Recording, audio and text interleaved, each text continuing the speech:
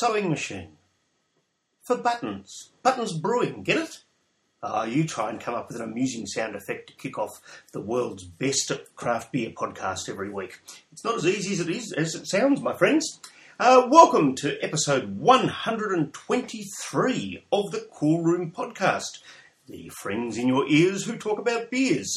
We've got an excellent episode coming up today. We sit down with Josh from Buttons Brewing in Tasmania and learn all about his beers, his inspiration, and do more than a little bit of plugging for the Tasmanian food and tourism industry. It's a fantastic part of the world, so if you ever get the chance to go down and visit him, we would highly, highly recommend that.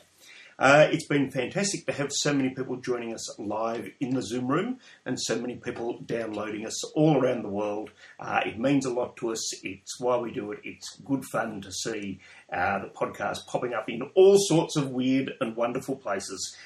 Please do subscribe on whatever platform you listen to the podcast on, and please make the most of the opportunity to buy and taste the beers alongside the podcast.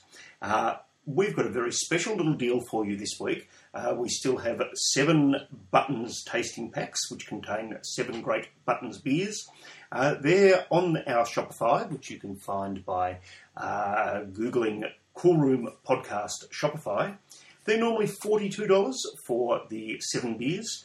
But if you type the word sewing, as in sewing machine, into the comments section when you purchase, I'll refund $7, so it'll be just $35 for 7 awesome Buttons beers.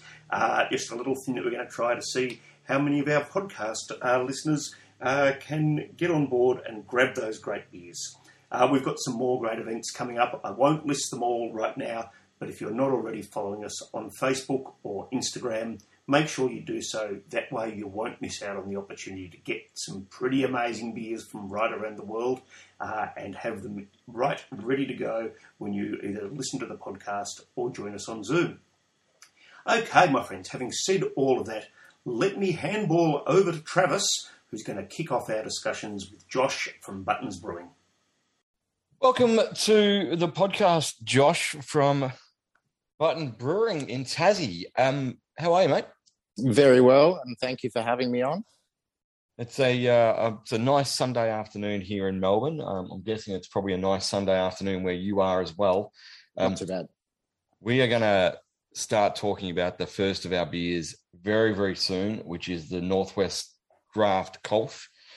Before we do that, though, we love to get our guests to paint us a bit of a picture and explain to our overseas listeners and our interstate listeners where you guys are located. And it's a beautiful part of the world down in Tassie. So make it sound good, mate. Where are you guys located? Give us a bit of an insight. All right. Well, Buttons Brewing is from a town called Ulverston in northwest Tassie. So we're up on the coast. A lot of people know where Devonport is because it's the Spirit of Tasmania ferry terminal. So I was basically 15 minutes west of Devonport on the coast. Nice little town. It's got everything you need, plus a brewery now. It's a nice little quaint town, isn't it? It's last time I was in Ulverston, I don't think you guys existed, which is a real shame because Ulverston was calling out for a brewery, I reckon. Yeah. So we moved to Ulverston about 10 years ago. The whole northwest coast area of Tassie is very agricultural focused. A lot of good farmland. So my wife and I, we studied ag science and we got jobs in agriculture in and around Ulverston about that 10 years ago. And the big thing I knew that was missing was good beer. There was plenty of pubs, but they're all just selling the same stuff. So nothing with any flavour. That's where I came in. Unreal. We're going to talk about more of the story and the journey as we go on with this record. But hopefully everyone in the Zoom room and everyone that's listening to the podcast version have got the beers or can get the beers. They've cracked the first one. Northwest Draft Kolsch, mate. Why are we starting on this one today? Well, I guess in terms of the ones that we were wanting to drink out of the range, the Northwest Draft is, I guess, the most easy drinking, the one that doesn't have as many hops. And I think if you're going to drink a sequence of beers, you should always drink from the least hoppiest to the most hoppiest, because they'll just strip your palate and you won't be able to taste anything. The Northwest Draft is a good starting point, I think. It's a delicious beer to start a Sunday afternoon session with, I've got to say. Yep. I was thinking the exact same thing there, David. It's good to have a Sunday afternoon drinking session in the cool room. Aussies, everyone out there drinks a lot of this style of beer. And for the most part, they probably don't even realise it. What are the advantages or disadvantages of calling a beer a Kolsch? Like, where did that come from for you guys?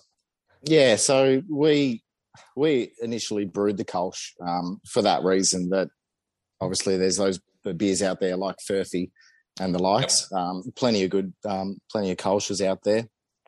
And we found that style of beer is the perfect bridging beer for people to move from the typical Australian lager over to something a little more crafty, a little more hoppy, a little more bitter.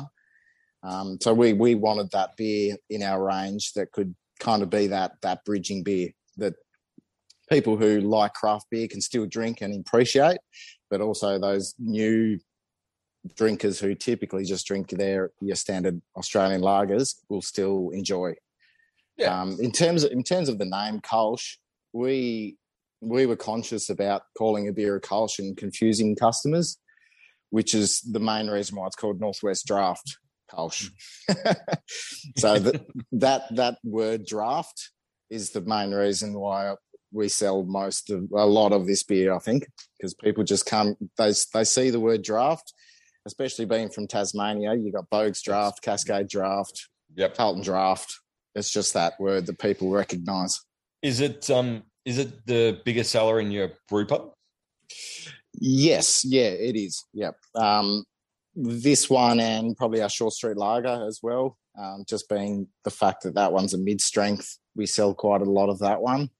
But this is our biggest seller down at our brew pub. Give us a bit of a virtual tour of the brew pub. You're sitting in the brewery at the moment. What's the setup like? How many taps have you got?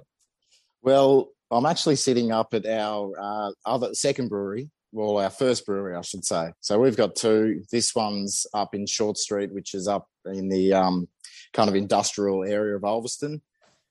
This is what we had initially that we started with. So this one's a 1,000-litre brew house with 1,000-litre tanks. And then we got the brew pub. Secondly, we took over the bar and restaurant down at the wharf in Ulverston. And we've just recently put in a 500-litre system down there.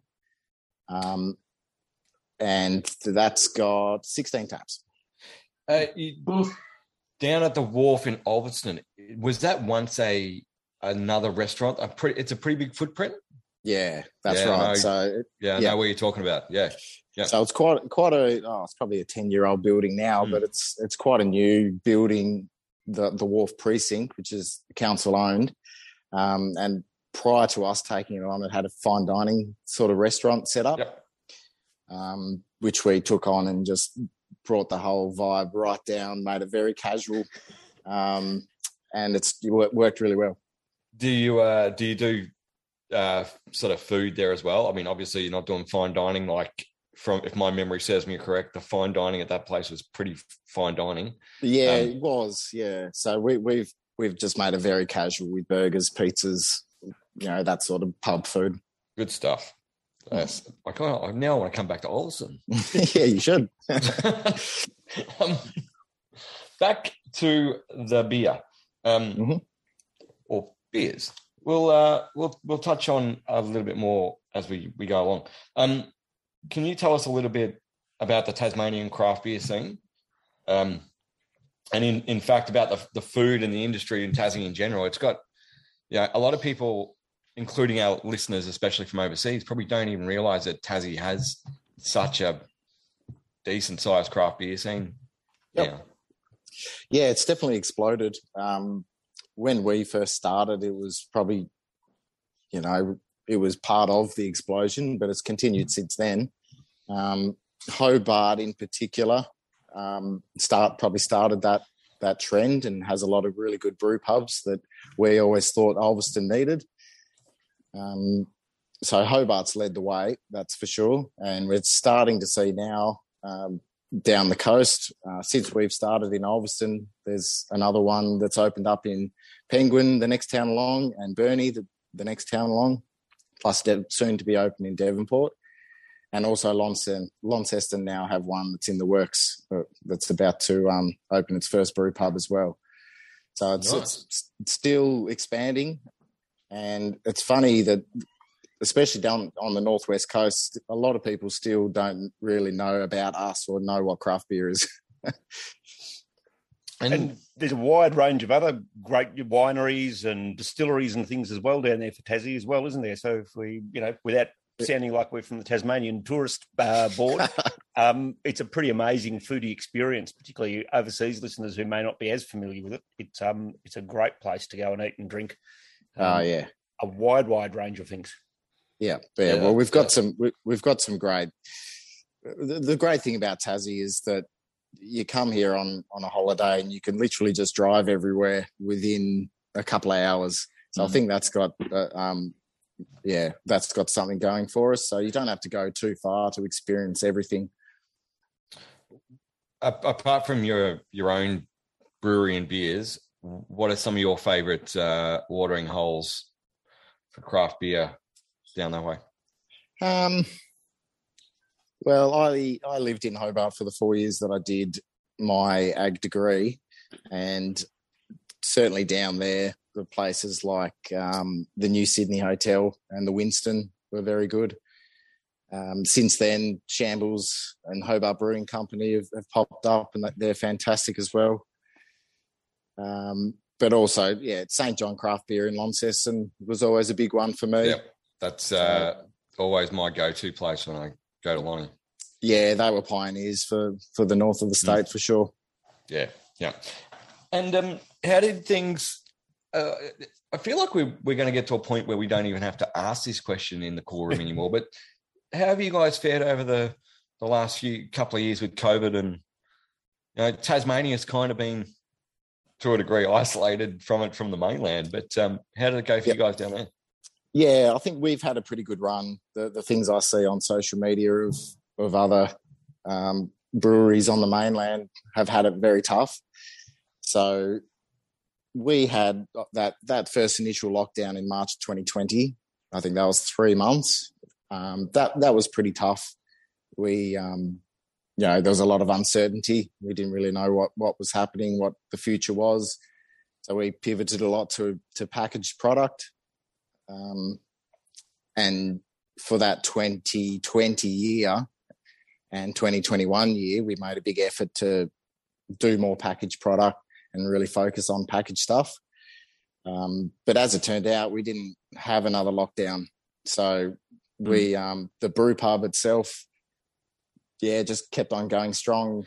We had the density limits, we had mask mandates, vaccine, all of that, but it's kept going really strong. And the reason for that is local support.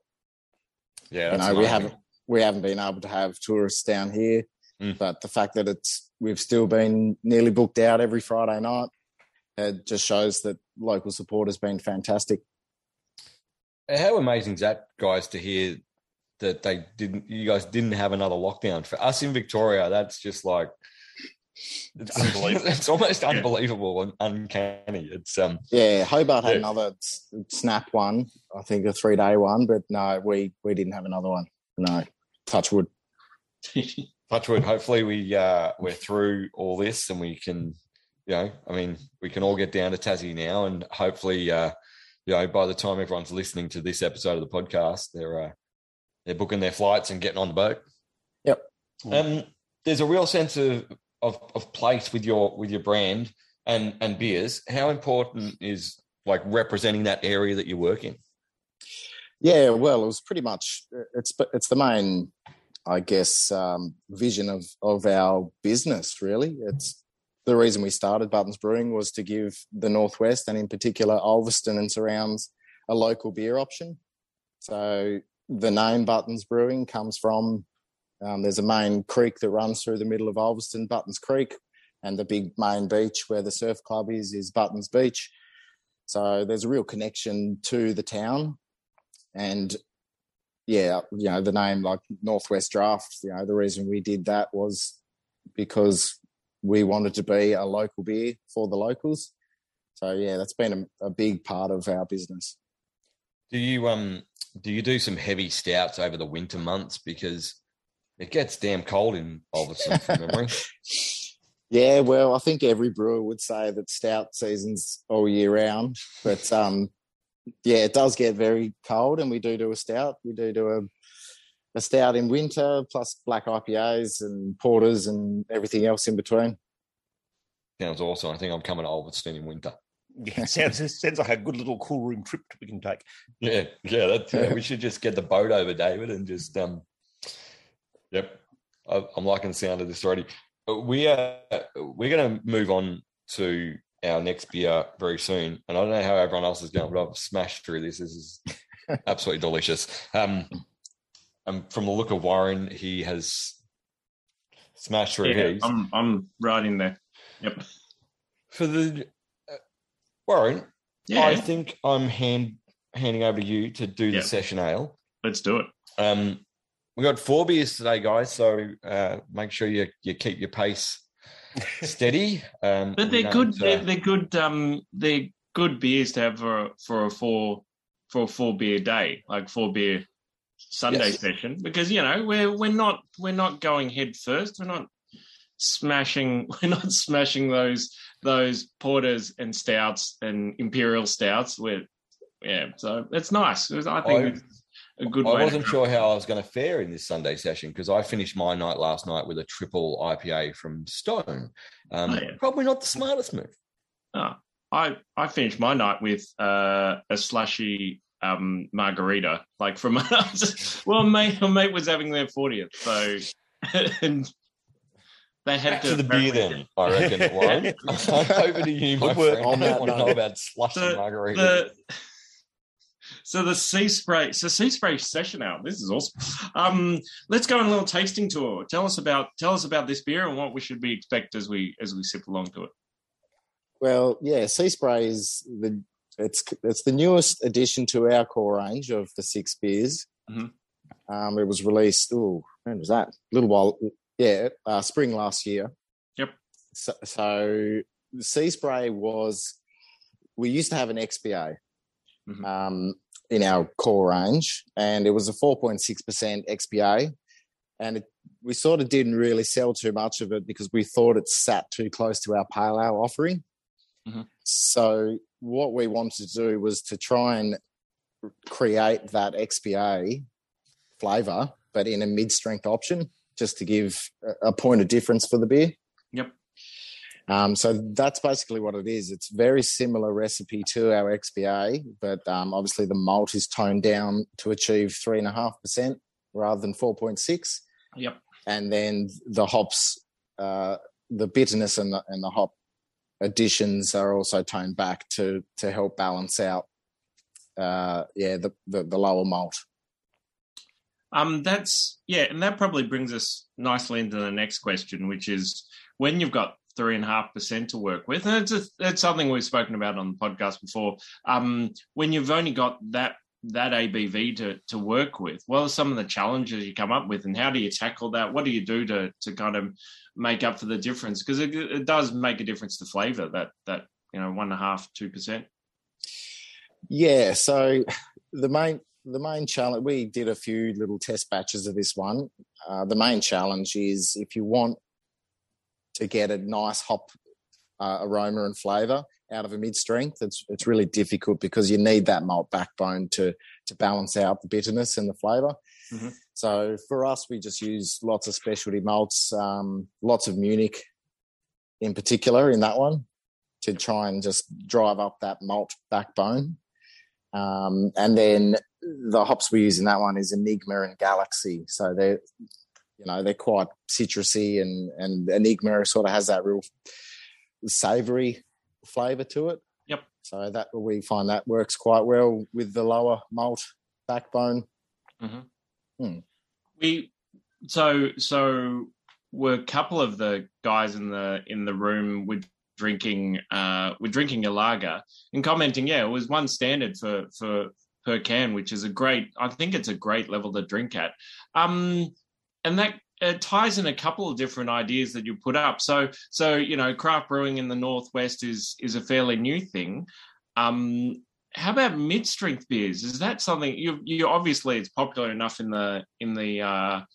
your tap room? Is that something you see growing with you guys as part of the whole craft beer movement, and it's something you've seen grow for yourselves? Yes, it certainly is. Yeah, and that like I said, that was one of the main reasons why we made that beer 3.5%.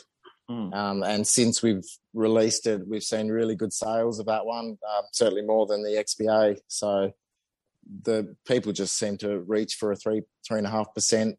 We sell a lot of these to restaurants and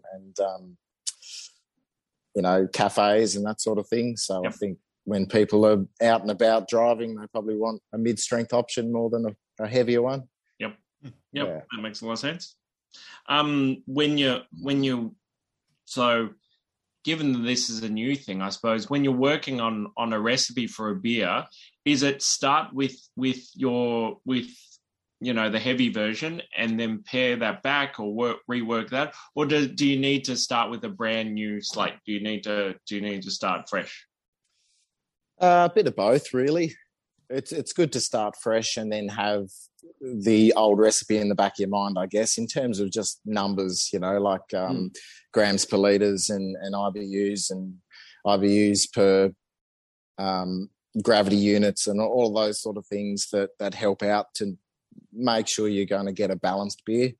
Yep. That's one of the main things that we aim for with our core range in particular is balance, because we find that if you have the balance between hop aroma and bitterness and malt and alcohol percentage, then it just makes, as soon as you finish that beer, you want to reach for another one again instead of going, I'll have something else. Did you have any inspirations for this beer? Do you have mid-strength heroes that you were basing this thing on? Mid-strength Heroes might be the title of my next album, I think. Yeah, I think it's a pretty good one. That's another band name. Add that to the put that on a t-shirt. Yeah, mid-strength heroes. Yeah, I think especially down here, most of our mid-strength heroes are our dads. True. So, yes, cool. So that was probably the main reason. Definitely for our mid-strength lager, our short street lager. That one was brewed for the dads for sure. I love it. Did your dad come in? So I'm just stepping in there. Did your dad come into the effect when you were thinking about that? Like, what did you grow up on when you first started drinking beer? Well, my dad was always a Hahn Ice drinker in the 30 slab. And so the cubes, I remember those. Yeah, the 30 ice block. Yeah. So yeah, you start drinking some of those and you think, geez, beer's rubbish. What's this about? And then it probably wasn't until I was in uni I sort of started to taste something a fair bit better. And that was when Moo Brew sort of started to pop up, and you sort of started to realise the beer can be tasty. And then from there on, I guess breweries like Little Creatures and Pirate Life certainly shaped the way I wanted to brew beer. Yeah, nice. And you got the cleanest water down there too, so we've got very good water. Yes, absolutely. Yeah, we don't have to do too much to our water. That's good. How much does that shape your beers when you're like, water chemistry is another theme that we often touch on in the podcast. How much do you have to adapt the water and change it to meet what you need to do or want to do, or vice versa? How much do you just go, we've got this water, let's just brew beers which are great for this type of water? Well, our water it's quite balanced. So basically all we do is filter it to get any major particulates and chlorine out. And then we just base, we add a few salts here and there based on beer style. We don't do too much with our water. Nice. Mm. Going back to inspirations, what's your favorite? What have you got? Some favorite beers that you like to drink? What do you drink when you're not drinking your own delicious brews? Yeah, when you're not drinking your own delicious. And why not? Really, it all comes down to it. Drink your own delicious beers, but on the rare occasion that you're not. Good question. I've always been that sort of person who won't have the same beer twice. Who's always looking for something new. So I'll always be looking for, I guess, hazy IPAs are always great. Plenty of good quality lagers as well coming out of Tassie at the moment. But yeah, in particular, if I was going to a bottle shop, I still probably grab for somewhere like Bolter. Mm-hmm. You just know it's going to be good quality consistently. So, question from Crofty in the cool room: Cascade or Bogues? Well, we're getting into the competition now. We're from the north of the state, so Bogues, absolutely. There's a line halfway down the state. Then you're not allowed to cross. So yeah, no, pretty much all the north of the state, especially when I was growing up, it was just Bogues everywhere, and Cascade was for the south. Great. Yeah, I'm so glad that's still a thing. Like it's awesome. You kind of Holden versus Holden versus Ford kind of doesn't exist anymore. It's like it's nice that you still see Bogues in Hobart. You still see Cascade up here every now and then, obviously, but locals just don't go in and rampage through the liquor stores and break all the bottles or anything like that. No. No. This is a good question for someone with an ag background, because there'd be weird things in like agriculture settings, or maybe there's not. I don't know. The traditional cool room question is, what's the most confronting, strange, weird thing you've seen in a cool room?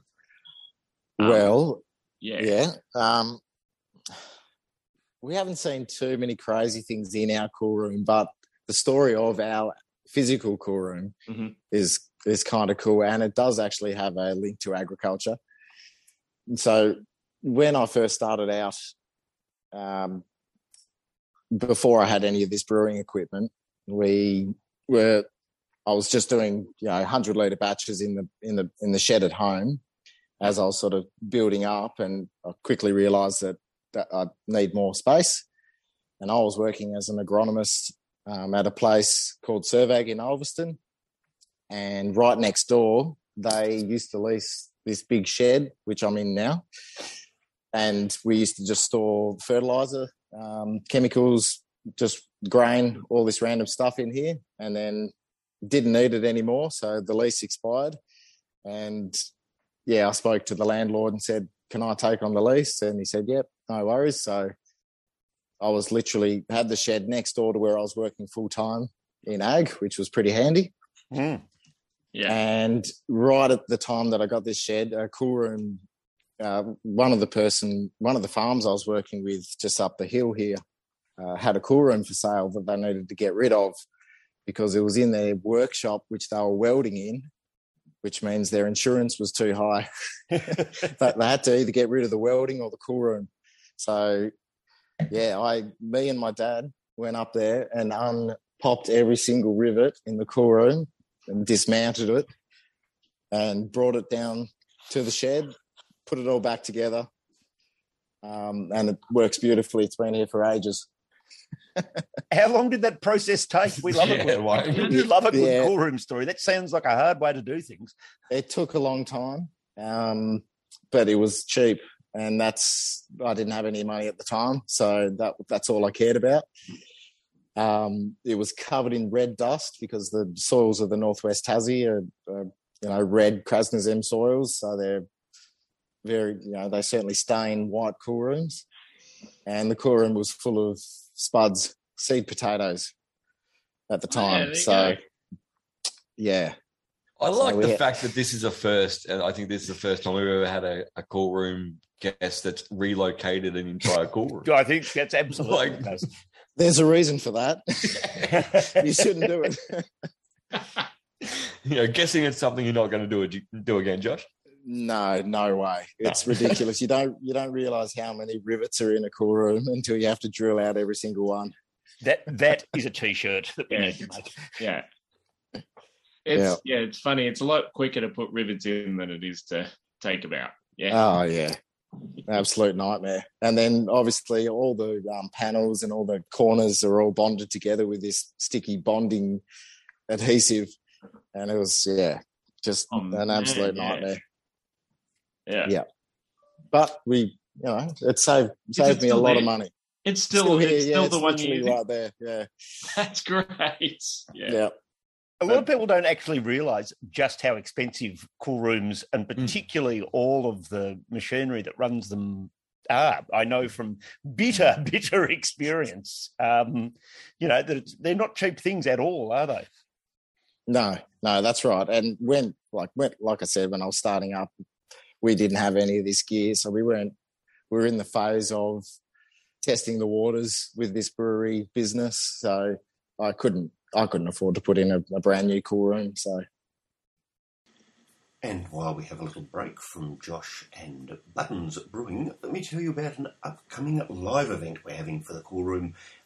Many of our cool room listeners are, of course, wrestling fans as well, and we all know that the biggest day of the WWE year is WrestleMania.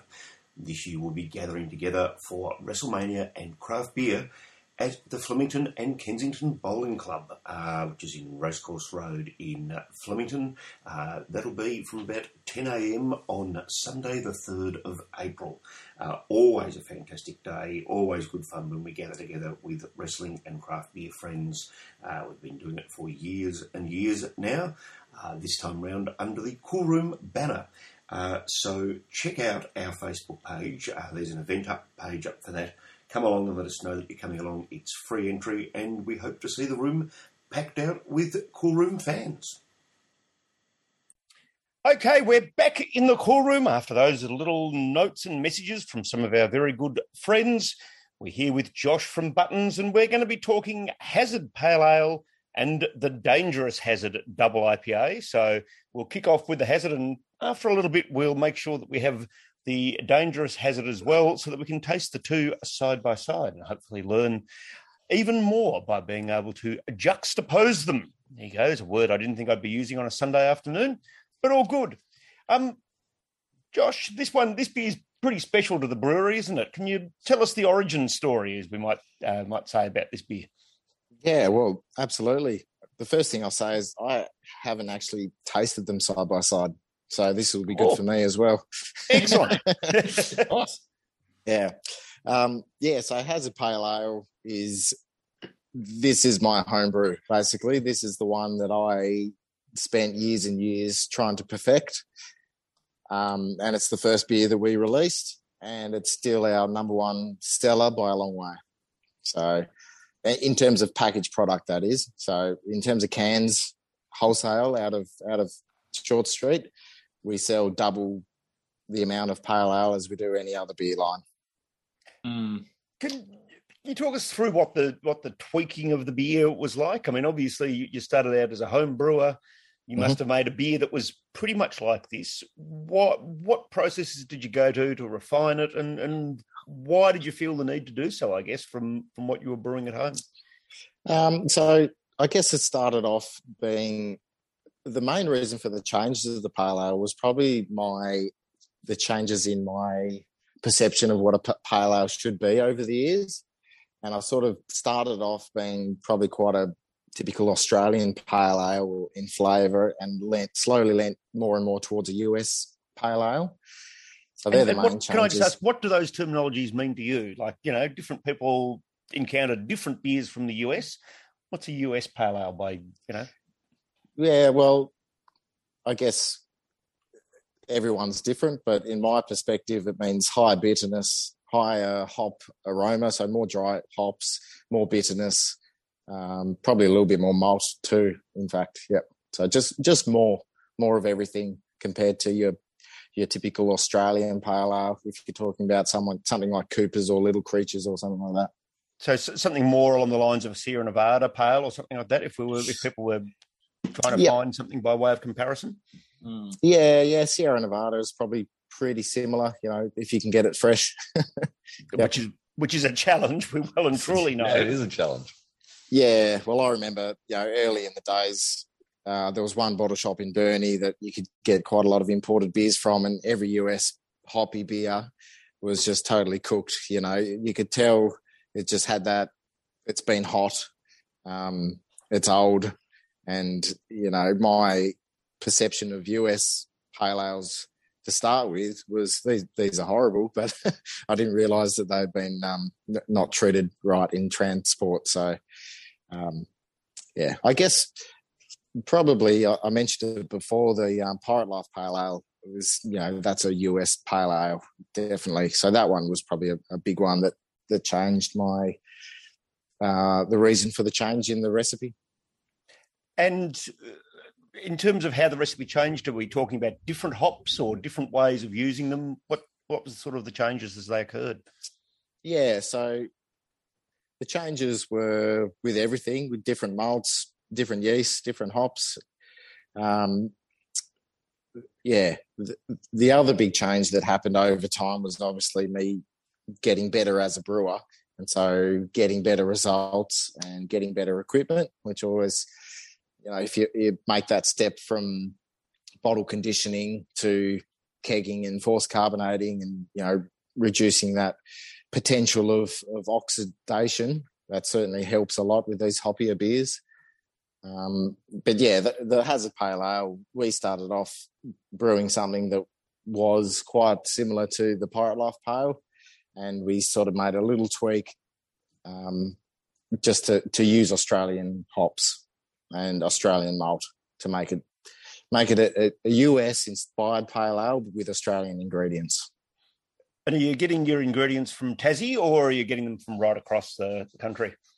Primarily Tassie, yeah. So most of our core range uses Tassie hops from Bushy Park, but also Victoria through HPA. And then all of our malt comes from Bintani, and especially the main malt we use, the Pilsner malt, comes from just down the road, literally 15 minutes down the road at the Koiba Joe White Malting's facility.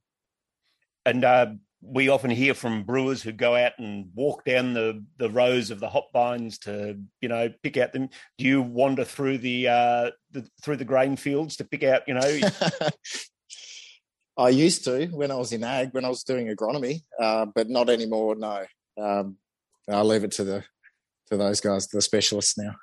In all seriousness, are there things that you learned from that background that you think you apply to brewing in ways that perhaps other brewers just don't, have that knowledge and experience?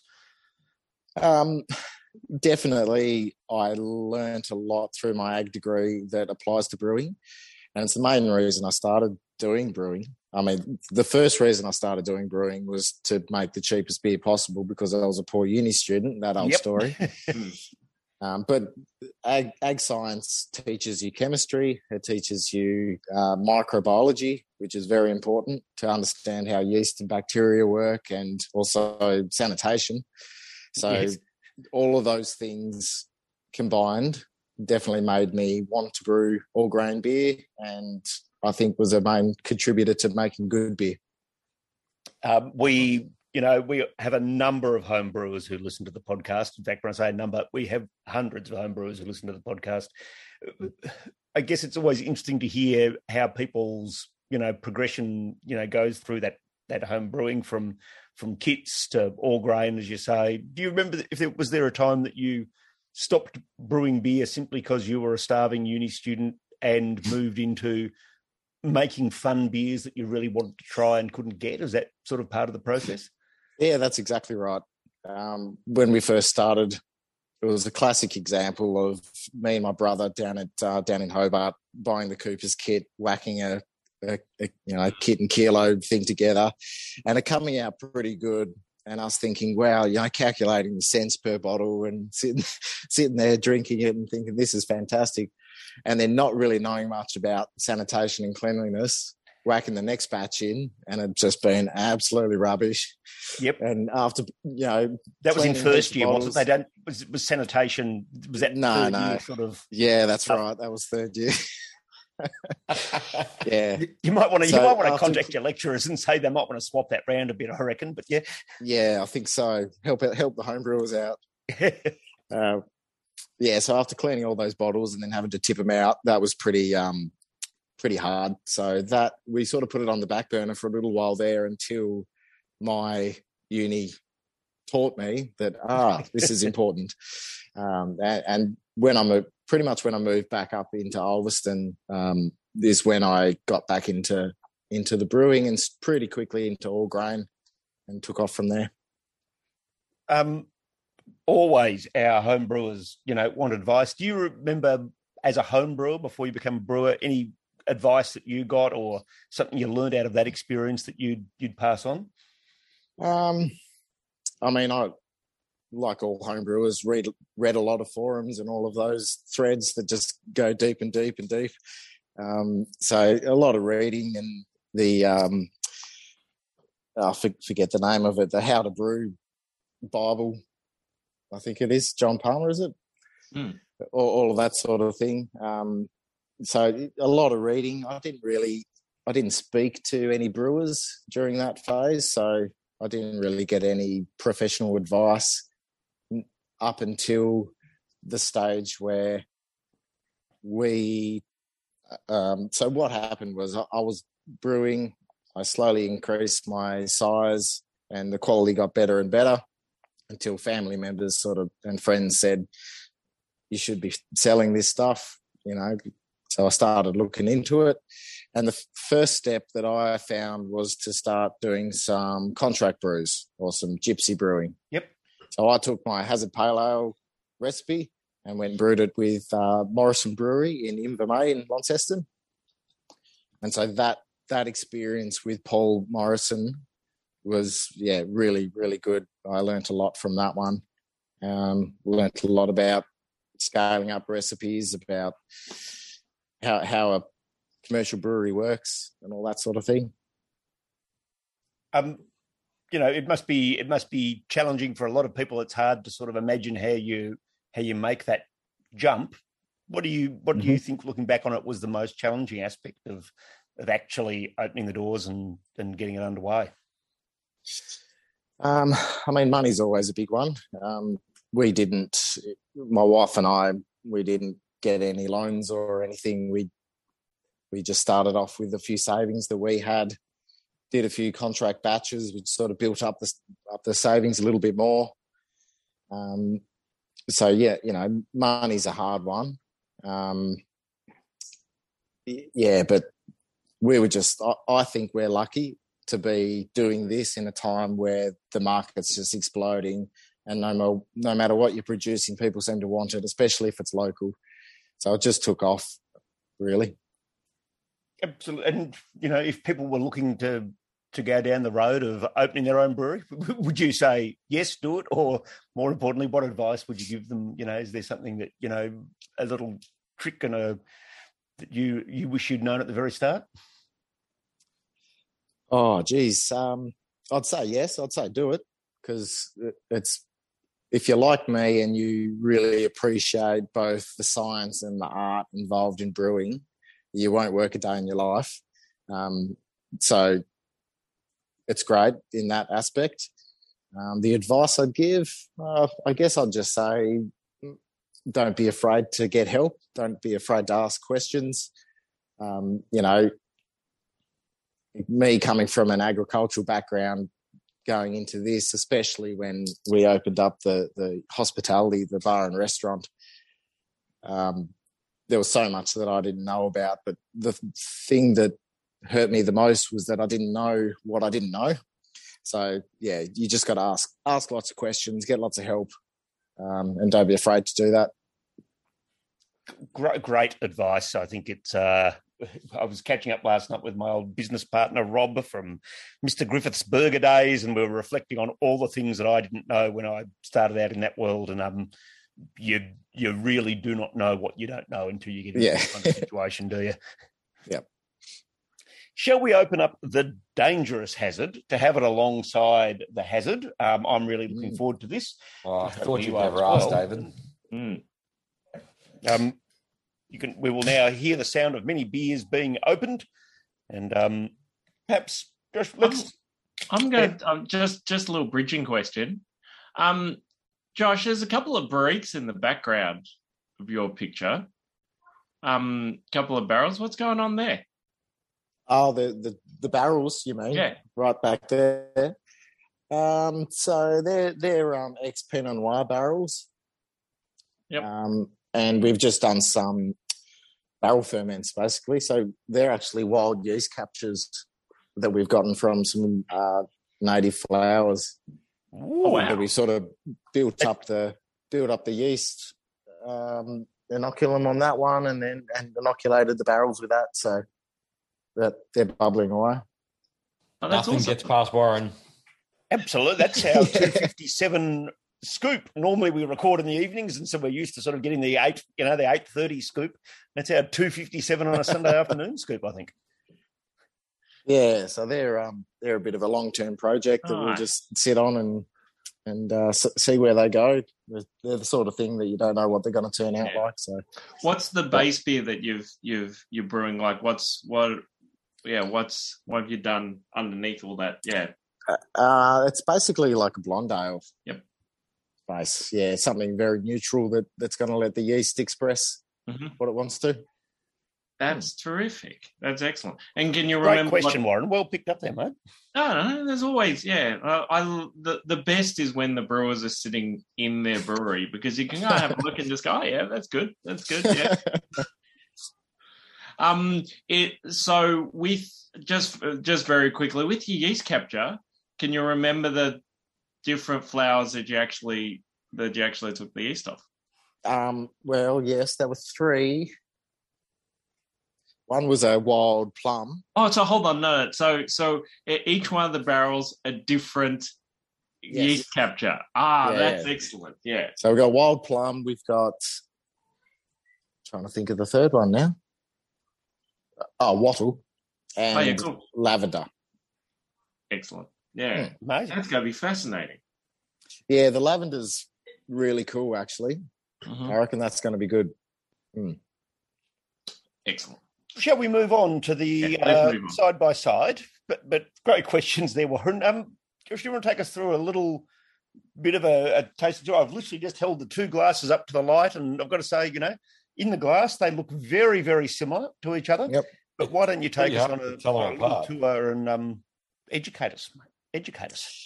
Okay, well, I guess the story of the Dangerous Hazard was one of the first beers we released in our first lockdown in 2020. So we remember that one quite well. We lose track of all of our lockdowns over here. We don't know which one is 1 or 4 or 7 or 98. Right. So no, that one was pretty special. I guess a lot of people remembered that one because we just had a little cellar door set up in this brewery here that people could come and grab beers. So, the local support back then was fantastic. So we thought we'd do it again because it was our 200th batch. You can see there on the label it says it's the 200th batch. So we've sort of done that one as a special release, limited release.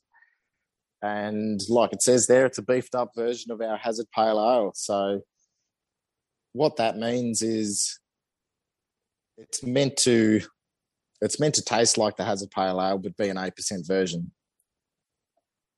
And just to sort of go back to the beginnings of it, was that, during lockdown, and that's very much the story of how our gathering of friends here got together, that, during lockdown, we all got together online and we found more and more higher alcohol beers through that entire time. I've got to say, it seemed to be a blossoming of those bigger beers. Was that partly inspired by the fact that everyone was sitting at home and, didn't have to drive or couldn't drive anywhere, couldn't go anywhere? So there was no harm in knocking back a couple of 8% beers rather than the normal 3.5s? I don't think we took that into account, but it just seemed to work that way that, when everyone was in lockdown and pretty worried about the future, they were, grabbing the 8% beers. And so we've started to talk about some of the colour there. The aromas, should we be particularly noticing the beefed up nature in that, or is it really when we come to taste them that's where it kicks in?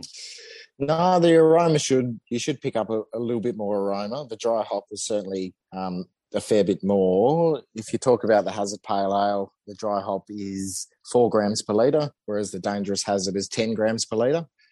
So you should be picking up a lot more of that. The hops in that beer, which is Vic Secret and Cascade. I was about to ask that question. Yep. And I think we put a bit of Simcoe in that one as well, off the top of my head. So you've sort of moved on to what was going to be my next question was, is it just as simple as doubling the recipe, but or is it's obviously, from what you've just said there, a bit more nuanced? Yeah, it's not a perfect double because the main reason for that is the Hazard Pale Ale has quite a bit of crystal malt in it. And if we sort of doubled that level of crystal malt, we would just find that beer would just come out really too sweet or too caramelized. So we backed off on the crystal malt and just increased a lot more of the base malt. And then, just played around with the hops a little bit more. And, just in terms of the flavours we're getting, what are the, talk us through. Remember, some of our listeners are relatively new to the world of craft beer. What flavours should they be experiencing from these ones? And I guess particularly from the Dangerous Hazard. Yeah, well, the thing I like about the Dangerous Hazard is, so Hazard, the original Hazard is the Vic Secret hop, which is quite a pineapple-y flavour and aroma, paired with the Cascade, which sort of reduces that pineapple taste. But what that means in the Dangerous Hazard, because you've got so much more of that malt, it's sort of almost got that stickiness to it. And so with that Vic Secret pineapple hop, I think it's almost like a caramelized pineapple sort of vibe. That's what I'd get anyway. We've got all sorts of fun beers in the tasting pack. So I think we've got 7 beers from you guys all up.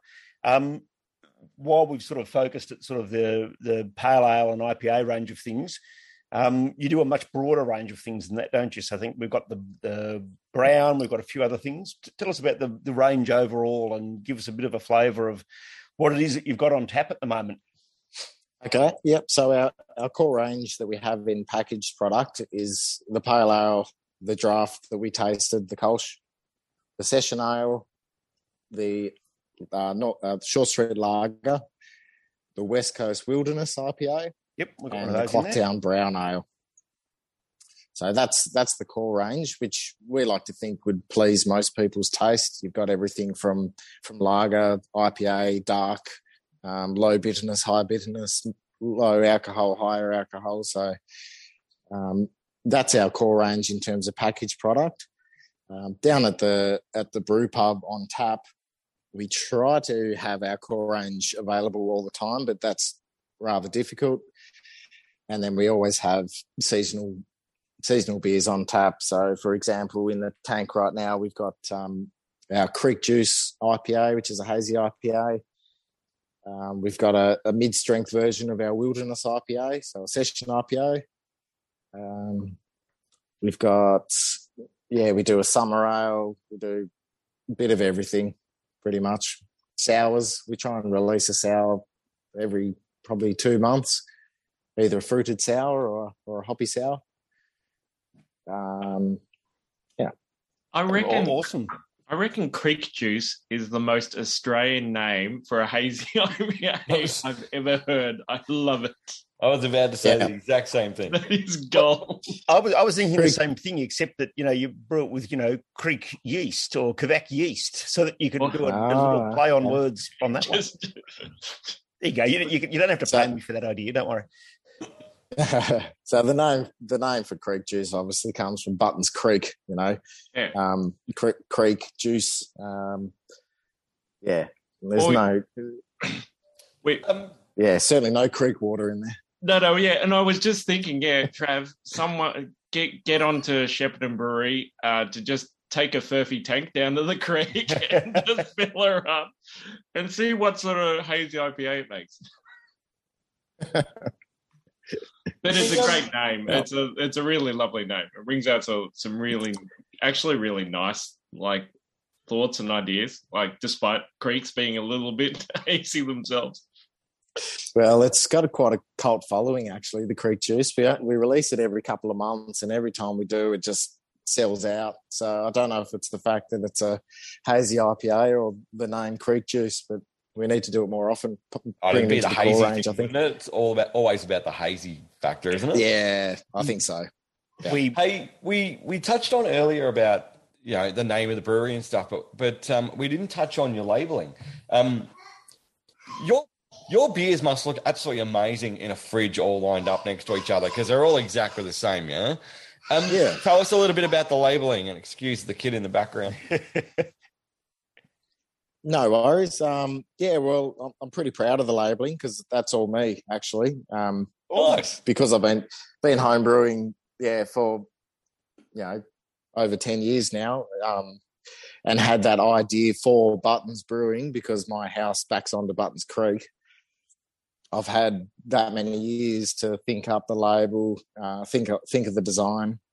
I've just tweaked that over the years, and that's what it is now. So, we've got that generic printed can with just the different labels. On your taps, is it around literally the button of the label on your taps? It was, but we've gone with square ones now just to try and get more footprint, I guess. Yeah. Yeah, it's I've got the 4 cans we drank today all lined up here on my desk, and it's just it's really, really good labeling. There's everyone has a different take on beer labels, and we love to have the discussion, but it's rare that you look at something like that and it's all perfectly aligned. It's it's good job.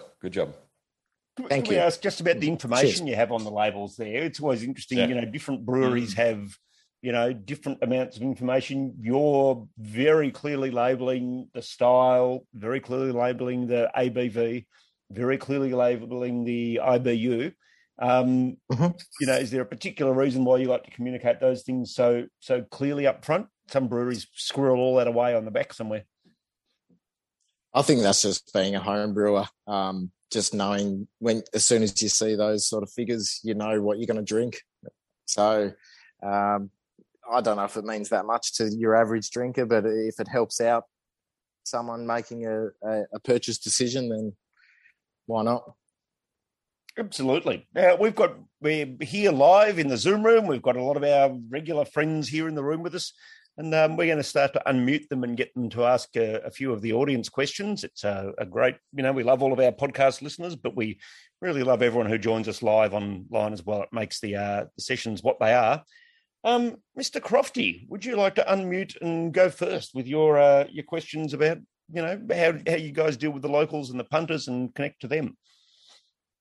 Yeah, I was actually quite intrigued because, as we know, Tasmania generally has a pretty good culture of locally sourced kind of stuff, farmers markets, things like this that may not exist up here in Sydney too much. Do you actually find that kind of culture within Tasmania to look for locally produced stuff actually helps you sell your beer to places, to the punters and what have you?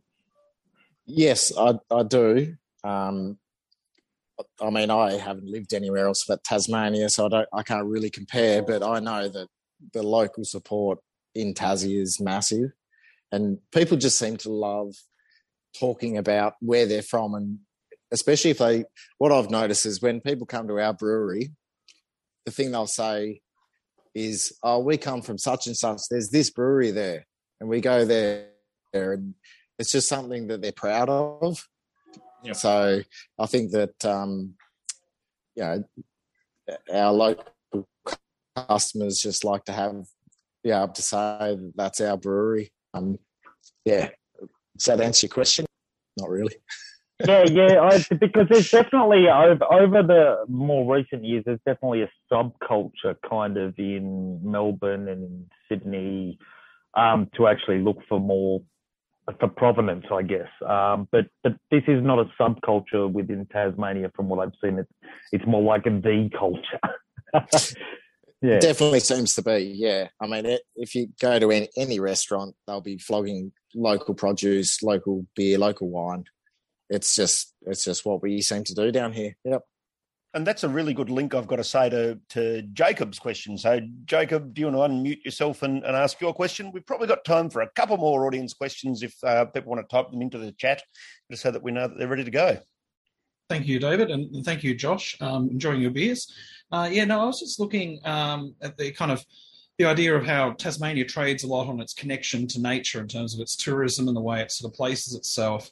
And I was wondering, in that sort of space, have you looked at exploiting native ingredients in your beers in some way? I know places like Wright Brewery do this a little bit, but there's also obviously a big a big interest in bush foods more generally. So I was just wondering if there's a way that you've obviously sourced local yeasts, which sounds great, but I'm wondering, is there any other sort of aspects you're looking to introduce into your beers? Yeah, well, we did a limited release last year with native pepper berries in a Pilsner, which was very well received and was delicious. And we want to do that again, and are very conscious of using more native ingredients and marketing that as a Tasmanian thing.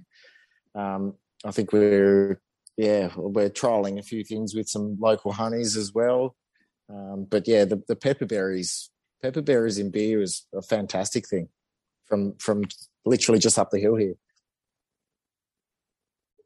Fantastic. Look, I guess that sort of leads through to the obvious next question as we start to move towards wrapping up. And, what things can we look forward to in the future? Thanks to Warren's eagle eye, we've got a bit of an idea about some of the projects you're working on, but what's exciting you and what are you looking forward to, both in terms of the venue, but also in terms of what we're going to be able to get over here in the cans?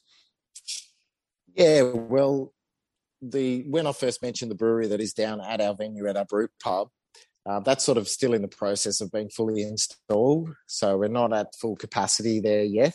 So this year we plan to have that one installed, which will basically, it'll significantly increase our capacity.